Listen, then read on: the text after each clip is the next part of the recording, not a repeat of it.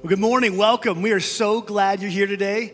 We have Lily. If you would like to be a part of our announcements, we take everyday Orchard people wherever you do, whatever you're doing, and you could be a part of our announcements. If you have a horse that does tricks, even better. Maybe your husband does tricks. Doesn't matter. We'd love to have you. Have you ever been at a church and you didn't know the rules? Yeah. Hey, how nervous is it to walk into a new church? Can we just admit it's terrifying, right? Some of you are like, yes, and that is today. It's my first time, and I have no idea what's happening. I walked into some churches, and I was dressed completely wrong. When I was a kid, I did communion one time, and if you've gone through church life, you've probably done communion many different ways. They have like the big one cup we all drink from, and they wipe it, and then they have bread. There's all different kinds of ways. When I was a kid, I went to a church up in Marble one time, and it was time for communion. And they said, if you believe in Jesus, come forward for communion. I went up front. I stood in line, and the gentleman at the front, the priest, he had a bowl of, wafers. And I'm from the church at Redstone. We wear hats and snowsuits to church, and we just grab the bread. And so I went up there, and I went like this, and he slapped my hand. I was like, oh. He goes, stick out your tongue. And I was like, what kind of trick is, like... And he put it right there on my tongue. That was a new experience for me. But if you go to any different church, they do communion in different ways. Here at the Orchard, we have communion we provide it every week for those who would like to take it in remembrance of Jesus. And I've actually had people contact us and they say, are you a cult? I was like, why? Why would you ask that? They go, well, you guys do the communion every week. Like, that's some commitment. I was like, I'd look for the Bible for the limit or the terms, but that's how we do it here. You're welcome to engage every week if you'd like to. And today, we're putting all of our church experience aside.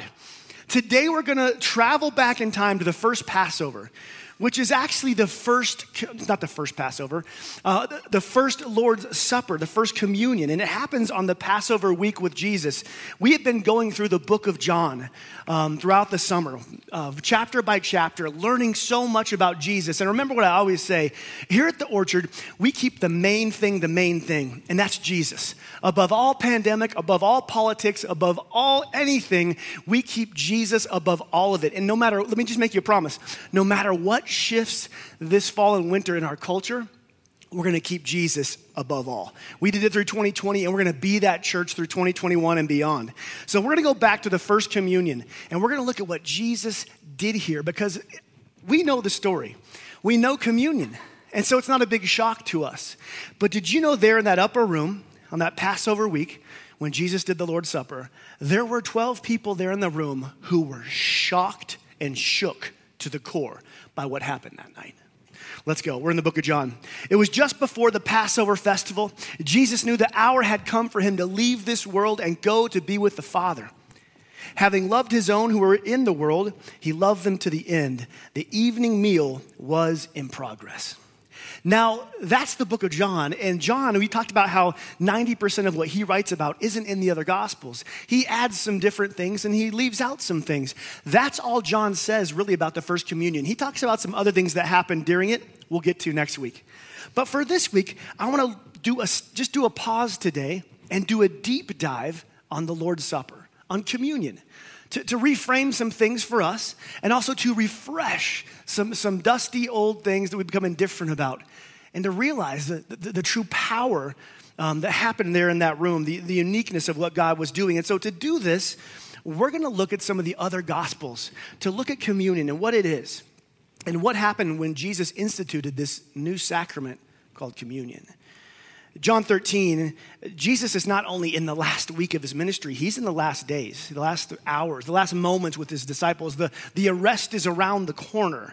And before the Lord's Supper, there had been no communion as we know it.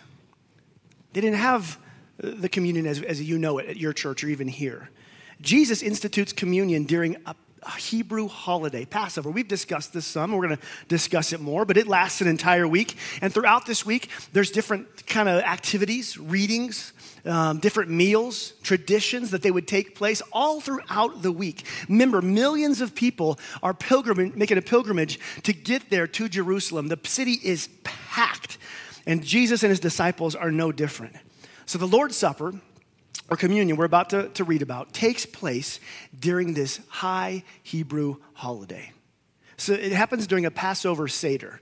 Do you guys know what a Passover Seder is? Perhaps you've been a part of one at some point. A Passover Seder is an important meal with rich biblical traditions and themes. Jesus had participated in over 30 Passover Seders in his life. His disciples had done the same as Hebrews. It was something they did every single year. And now the Passover is all about one thing. And in fact, the theme of Passover is remembering. We're remembering what God has done. During the meal, they would take different breaks, different pauses to remember the great works that God has done. It's called Passover because if you look back to the Old Testament, when the Hebrews were slaves in Egypt, they put the blood on their doorposts and the angel of death passed over their home. God delivered them, and it comes from that moment. So they say to remember. At Passover, we pause. And we remember.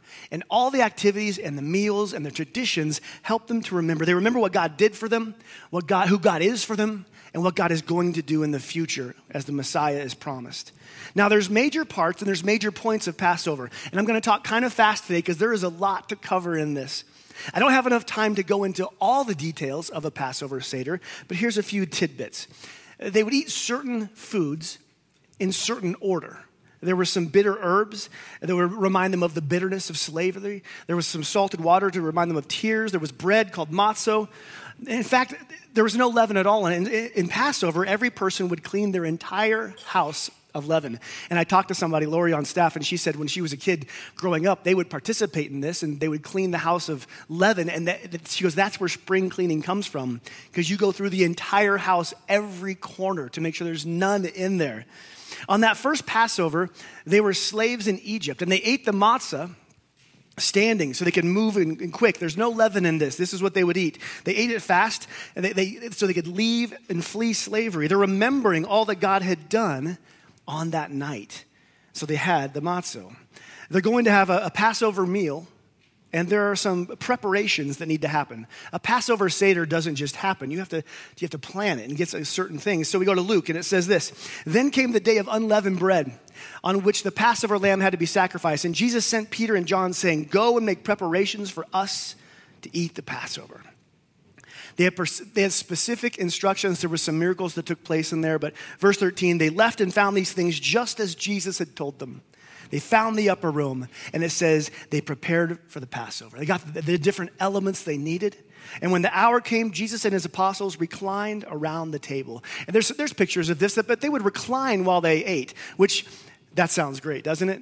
Like later today during the football, when football's on, I'm going to have a little recline and eat myself. But they would be around kind of a horseshoe shape, and they would recline on their left elbow, and they would share dipping cups with the person before them and behind, and they could talk. It says they would lean back and talk, speak forward, but they would recline as they ate.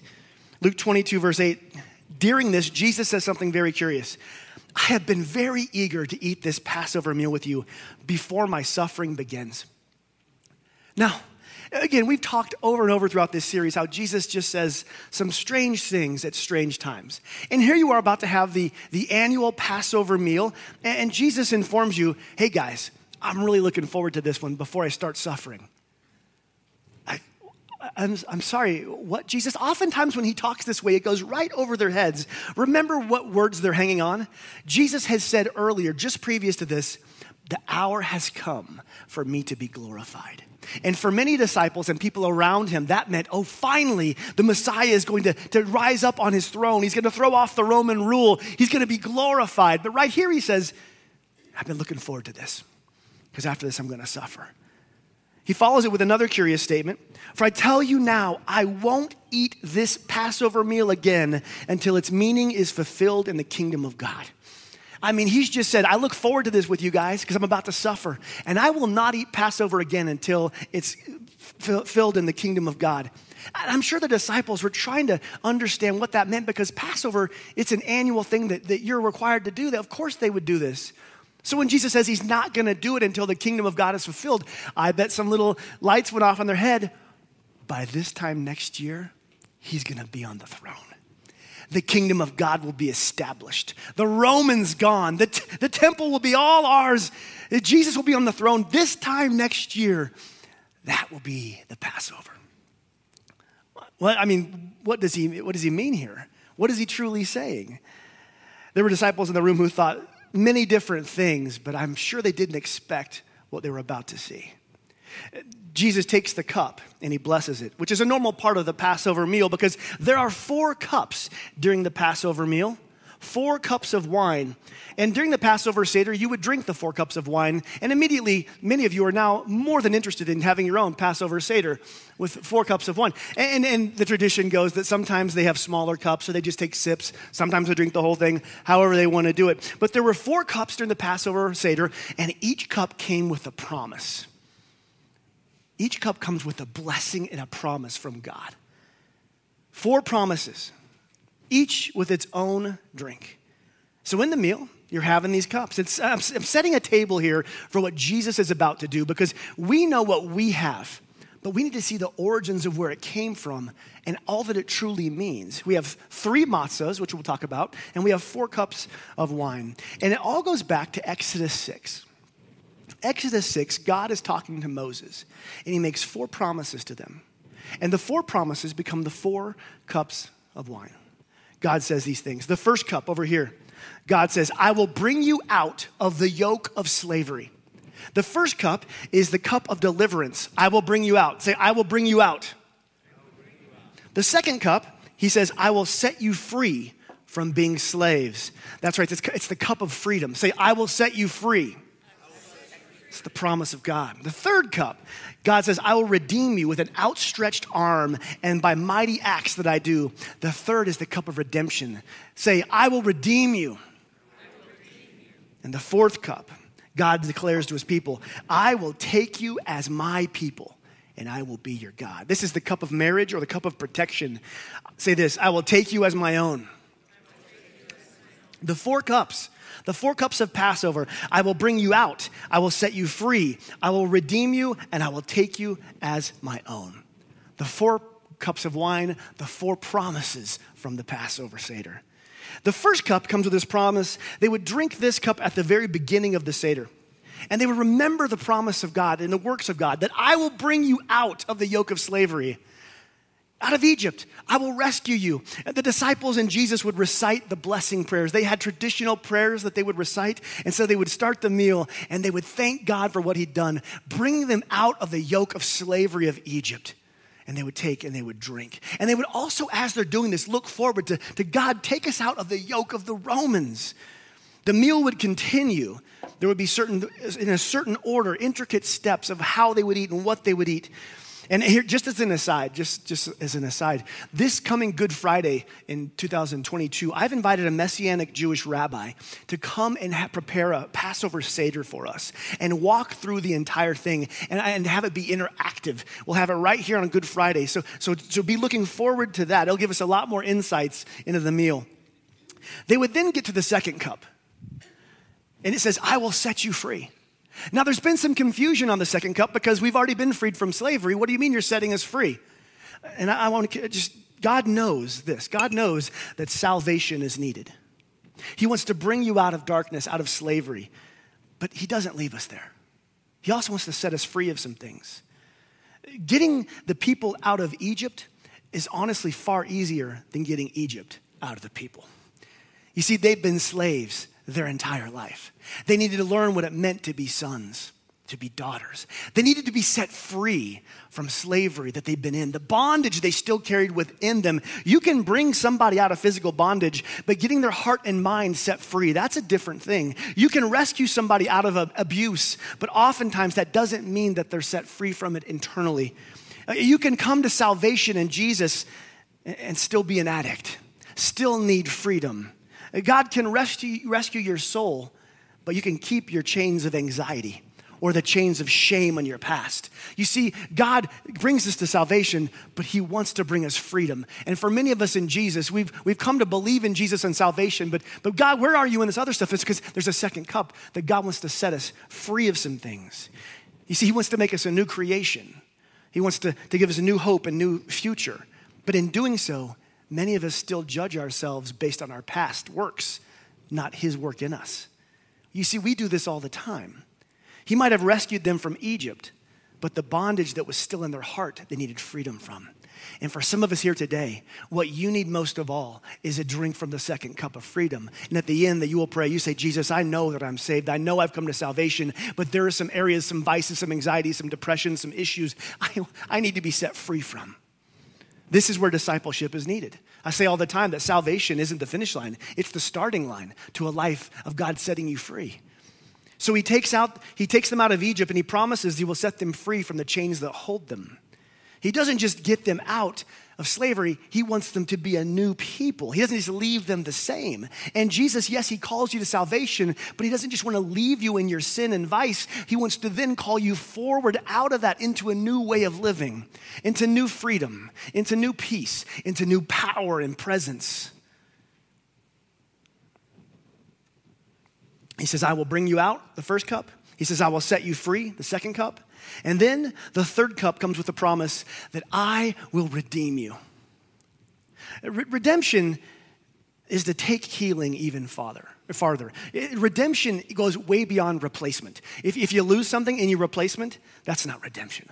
Redemption is when something is lost or broken and God goes beyond restoring it to blessing beyond it. If you've experienced redemption in your life, you know that it's one of the most beautiful things in the world. I mean, there are so many broken dreams that I've had in my past, so many broken promises, so many failed things that I thought God can never truly redeem. And I look on my life now, and redemption is one of my favorite words because God takes what is broken and makes something beautiful. God takes what was lost and doesn't just restore it. He goes beyond it to redemption. And for many of you, you've had losses. You have broken dreams. You've had your heart broken. Maybe even right now in your life, there's been something that has been just ripped and broken. And you're saying, where do I go from this? God wants to bring you redemption, not just to restore, but to bless beyond what you lost. I believe redemption is one of the most beautiful things in this world. God's power at work in a broken humanity. You see, it takes the joy that was robbed from you and it restores it. It takes all the things that were lost and broken. He says, I will take you out. Cup 1, I will set you free. Cup 2, I'll redeem you. Cup 3, and the last one, I will take you as my people. The final cup has so many nuances in the Old Testament. This final cup has the language of marriage. This final cup, he says, I will take you as my own. It's groom talk. And we will have a wedding. You will be mine, and I will defend you. I will protect you. This cup declares marriage and protection, that God will defend us. I will take you as my own, and I will defend you. The 4 blessings of Passover, the 4 promises of Passover, each with their own cup of wine. Can you imagine being a part of this meal and going through each of these? I mean, are there places in your life where you need to be delivered? That you're under chains of addiction or depression? Are there places in your life where you need to be set free? Are there places in your life where you want redemption for the areas that are broken? And are there areas of your life where you want God to protect you? I mean, do you see the power of being a part of a meal where you're constantly remembering what God has done, but praying, God, do it again today in my life? Now, these cups are mentioned in the passage in the book of Luke. And if we look at the other Gospels, we see them filling out a rich picture. He takes the first cup. Jesus is in the upper room. He takes the first cup and he gives the blessing. I will bring you out. This would be the start of the meal. And in fact, we know the exact blessing he probably prayed because there was this debate between 2 ancient sages, these 2 rabbis, on what the blessing should be. And they recorded the debate and which one won out. And so they have this ancient blessing and they would stand up and they would pray the blessing to release us from the yoke of slavery. And they would all drink to start the Passover Seder, the Passover meal. And then they would have the second cup, the cup of freedom. And as they drink, they would they would discuss the promise of God that I will set you free. You can imagine as they sit there and they remember what God had done in the past, how he had brought them out of the yoke of slavery with Pharaoh, how he had rescued them, and then how he'd freed them. And they would, I'm sure as they drank, they would just think, God, are you going to free us again? Are you going to free us from the yoke of slavery of Romans? Are you going to give us our land back? Is this the year that the Messiah declares himself? Could it be Jesus? As they drank that second cup. And then they would have the meal. They would go through the different steps, the bitter herbs, the vegetables. It's all recorded there. And then Jesus pauses. And he takes out the middle matzah He takes out the middle matzah. There's three special ones. They're all wrapped in cloth. And for centuries, they've always done the same thing. There's the first one, there's the middle one, and there's the third one. They would take the middle one up, and they would break it in half, partake of it, but they would hide the second half. They would go and hide it somewhere. The second one was hidden from everyone, and at the end of the meal, often the children would go look for it. And when they would find it, they would have a great celebration and have a dessert. That's what they would do with the middle one. So again, we have three matzahs. We have the first one wrapped in cloth. We have the second one wrapped in cloth. The third one all wrapped in cloth. I did a lot of Hebrew search on this because I wanted to know what this whole matzah thing was about, and their traditions and cultures. And there's so many different beliefs. Long story short, there's a pretty big belief that this first matzah, the top one, is the preeminent one, and it stands for the priesthood, the priest who preside over everything. The second one is broken, and it reveals to us that, you know what, we are broken and incomplete people, that we are broken. It symbolizes the broken hearts of those people who are there in the Passover. The smaller piece, hidden, is called the afikomen. Everybody say afikomen. Hebrew scholars, that's right, each of you. And the middle one was broken and hidden, and it would make an appearance at the end for a celebration. The third one, it stood for the people, or Yisrael, and it would be eaten near the end of the Seder. Three matzahs, one presiding over all, one broken and hidden and searched for, and the third at the completion. So in the Hebrew minds, there's these three matzahs, and there's so many themes they believe it could be, the priest, the patriarch, the people, all these things. Then Jesus steps into history. This has been done for generations. He steps into history of all these prophecies, of all these traditions, of all these themes. And he has already preached over and over. He's preached over and over that I am the bread of life. He's made some startling claims. And he's about to make some claims here in this upper room that would make the 12 disciples' jaws drop. He's about to make a statement that would break with generations of tradition, that would be blasphemy to some people. He takes out the middle cloth.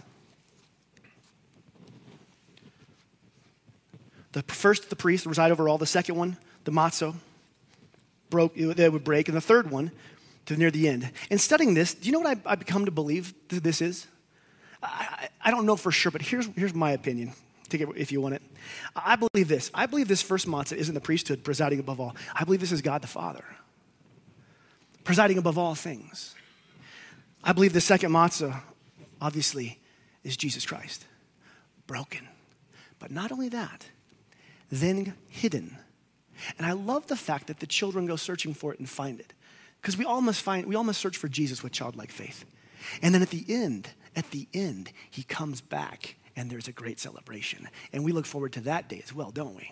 The third one, I believe, is the Holy Spirit, who purifies us and who, near the end, near the completion, when some works have been done, then we partake of that one. But at this first communion, none of this had been revealed. None of this was in play yet. So at the right time, in the right time of the Passover Seder, Jesus reaches in, he grabs the middle matzah, like they've always done for generations. Every disciple has seen this. They've seen their dads do it. They've seen people do it. Jesus breaks it, and he's about to give the blessing. And they're all going to recite it with him. They all know the drill. They all know the deal. And Jesus, breaking with centuries, generations of tradition, he says, "This is me." I can't describe to you how shocking that would have been, to insert yourself into the Passover. But they followed this rabbi. They've seen the works he's done. They've declared him Messiah.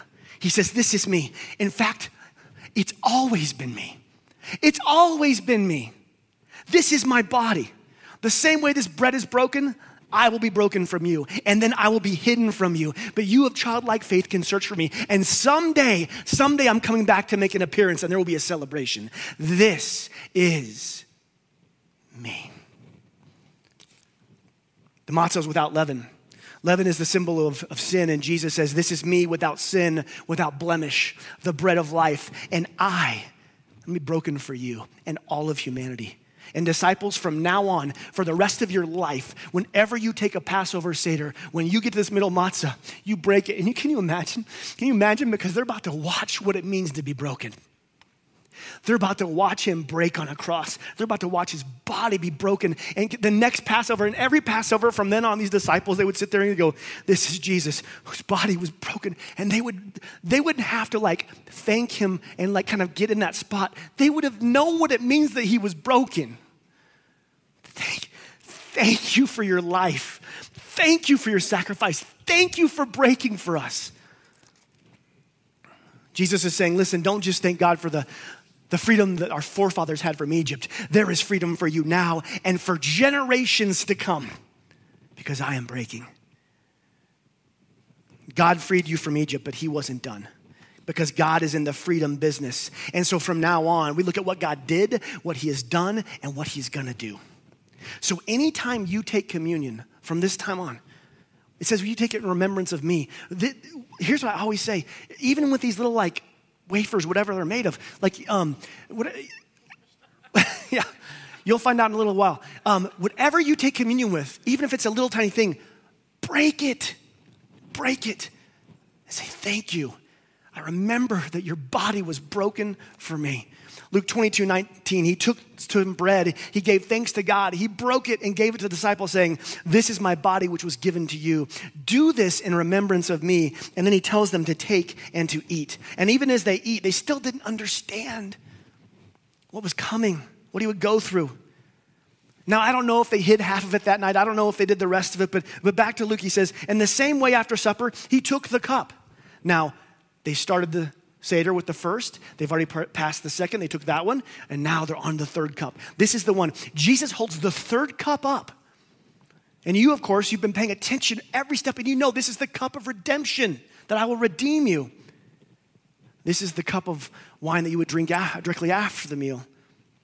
We've drank into the God says, I will take you out. We've drank to he says, I will set you free. And the disciples are not shocked at all that he takes out the third cup. They're like, finally, we're back on track. Okay, we know this. We're going to take the third cup. We're going to recite the prayer. We're going to say the blessing. We get this. We know the third cup. And of course, we know Jesus lifts the third cup, the cup of redemption. Redemption, which makes what was lost found, what was broken, he takes it and he makes it whole and new again. He makes the shameful things perfect. Redemption makes what was empty fulfilled, and redemption makes all things new. Redemption is God's powerful force of life and hope in a broken world. And Jesus takes this cup of redemption and he holds it up. And he does not say the words, he does not recite the blessing. Instead, he holds it up and says, this cup of the new covenant, this is the cup of the new covenant between you and God. This is my blood. Now, to declare that this is the new covenant between you and God, only a divine mediator could say that. Between you and God, a mediator, only someone of divine place could say, he says, this is my blood, the cup of redemption. It's always been me, and today it is fulfilled. My blood, my sacrifice makes all things new. I am redemption. Disciples, anytime you partake of this cup, take it in remembrance of me until I come back. And as for us, we have the juice, and you'll hold this cup later in the service, and you'll say, Jesus, this is the cup of a new covenant between me and God. This is your blood shed.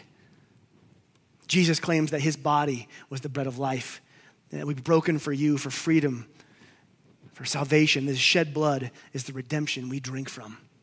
Centuries before, on Passover, the angel of death would come by each house on that first Passover. And what would it look for?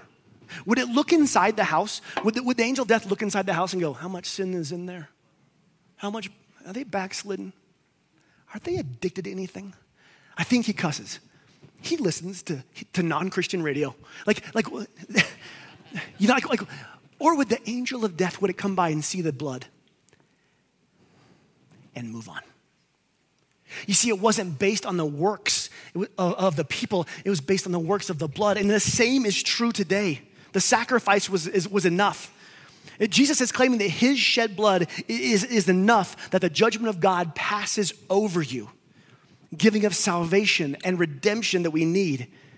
Jesus is the Passover lamb whose blood causes judgment to pass over. And someday I will stand before God, and he's not going to look at me and just see my sin, my good works, my bad works, and weigh them out. He's going to see the works of his son, Jesus. The greatest thing about the gospel is it doesn't look at your sin, it looks at the Son. None of us can stand apart from that. And just as in that Passover, listen, yes, we might have some vices and we're dealing and wrestling with sin in our life, but does the blood of Jesus cover your life? Did you work your way into salvation? No, you're not going to work your way out of it either. The blood of Jesus covers you, and that is what qualifies you for salvation. That's the new covenant. Praise God. And if there's any time for an amen, that's one of them. The God doesn't define you by your addiction. He doesn't define you by your sin or your past. He's going to look at you and he's going to see that you're covered in the blood of Jesus Christ. That none of your works could measure up, but the work of Jesus. That's what it is that covers sin. The blood of Jesus, it's not painted on doorposts anymore. It's painted above our hearts and spirits. The Bible is very clear. It says when God looks upon us, he won't see our sin, he'll see his son. And that if you are in Jesus, hear me today. If you're showing up today and you go, oh, I have so much shame. If that pastor only knew what I'd done. If the people around me knew what I was involved, can I just remind you of one thing? Maybe this is what you needed, is that the blood of Jesus covers, that you can't out-sin his love. That your past is forgiven. That your present is forgiven. That your future is forgiven. Like it's an obscene grace that goes beyond what we can comprehend. And praise God it does. That's not based on works. You see, that Passover on that day became the Lord's Supper, a meal that was eaten for centuries and celebrated. And one night, Jesus stands up and says, I'm the freedom. I'm the redemption. It's me. I am broken. It was about Pharaoh and slavery, but hidden there in the Old Testament, as all things were, it's leading to me. It's about me, my body and my blood declaring a new covenant. Jesus takes something old and makes it new. And we say this a lot. I tell you this all the time. The Old Testament points to Jesus. Praise God, it does. It was always his broken body. It was always his shed blood. And today when you take communion, remember, do this in remembering his body and his blood that was shed, that was broken for you. Now you're probably wondering about this fourth cup. This is very interesting. Jesus has started the meal. He's taken the first cup, drinking the second cup. He's broken the matzah. They've had the meal. He took the third cup. But what about this fourth one? Remember, this fourth cup, it's the marriage cup. I will be your God and you will be my people. You are mine. It's marriage language. I will defend you.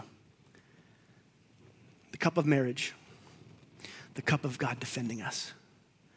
On that first Passover, this cup with the Egyptians, it manifested itself after they were set free and delivered and they were going to the Red Sea. And God said, you are mine and I will defend you from Pharaoh. Something curious happens though. Something curious happens with Jesus. He declares himself the third cup, forever changing how we do communion. And then he gets to the fourth cup. And Matthew 22:27 says this. He took the cup, third cup, he gave thanks to God for it. He gave and said, each of you drink from it. This is my blood, which confirms the covenant between God and his people. It's poured out as a sacrifice for the sins of many. Mark my words, I will not drink wine again until the day I drink it new with you in my Father's kingdom.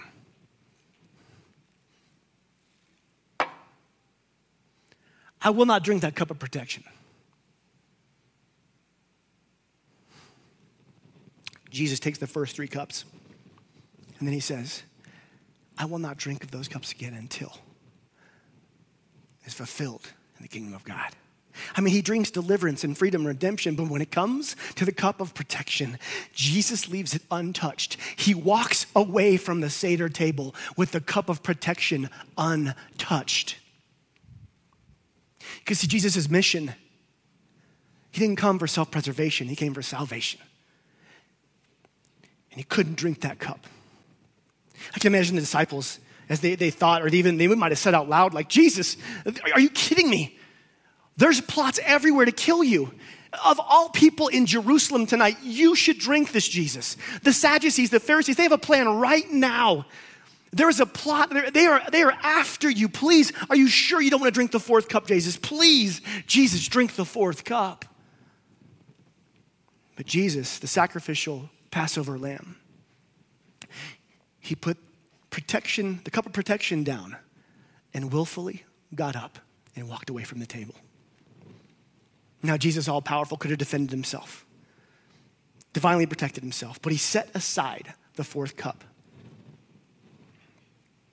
The fourth cup that says, I will gather you to myself. You will be mine. The cup of marriage. Now, this cup, and this gets me, so excuse me. This cup remains in heaven. This cup waits for us. You will drink from this cup. Until then, we'll take communion. But someday, followers of Jesus, you will sit down at a feast. All the things of the Bible fulfilled. A wedding feast, the Bible says. A marriage. And you know what God's going to do? That first, when we get there? He's going to pop a cork. And he's going to pour some wine. And he's going to say, you are mine. And I am yours. And we're going to have a wedding feast and drink from the fourth cup. Today, I want you to know that God offers you some amazing things. He offers you salvation He offers you salvation through Jesus.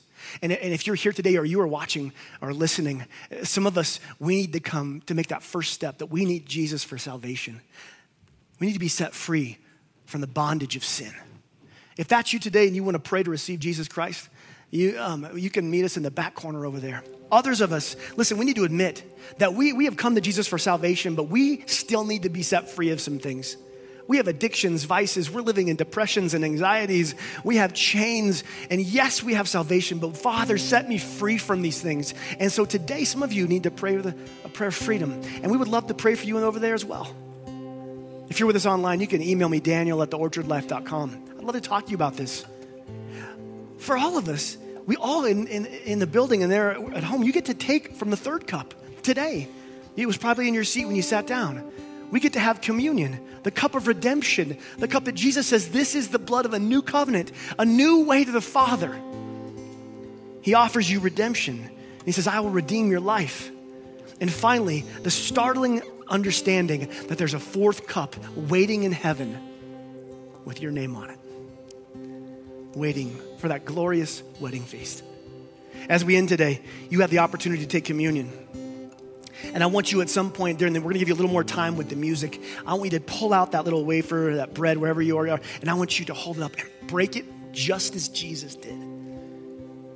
That for centuries, for generations, they didn't know it was him, and he said, this is me. Break that bread, and don't take it yet. Break the bread. Thank him for all he's done. And I want to remind you of something very important. If you're new with us right here today, there's no membership required to take communion. There's no class. There's no hoop. Jesus says, do this in remembrance of me. He says also in 1 Corinthians to examine yourself. And so as you sit there before you take it, and if it's your first time to take it without a priest or somebody else, know that Jesus invites you into this. It's okay. As a follower of Jesus, you're invited into this. And examine yourself. What do you need to ask forgiveness for? What do you need to confess before him? And then out of gratitude, thank you, Jesus. So as we take that communion, I want you to take those times to remember the sacrifice of our Savior. If you need any sort of prayer, you can meet us in the back corner. And let me pray for us as we finish this. Jesus, we magnify you above all things. We thank you that you have delivered us from the bondage of sin. I thank you that right now you are setting so many of us free from the chains that still hold us. And I pray that in this room there would be freedom from vice, depression, anxiety, and bitterness, and anger, and pain. Father, I pray that you would be a chain breaker this morning to bring freedom on people's lives. Father, I thank you for the third cup of redemption that we will take in your honor because of you, remembering you. Jesus, I thank you so much that your body was broken and your blood was shed for us. And Jesus, we thank you that there is a cup that waits for us in heaven that we will all drink together. So Jesus, we glorify you during this time. May your Holy Spirit speak clearly to each of our hearts. In Jesus' name, amen.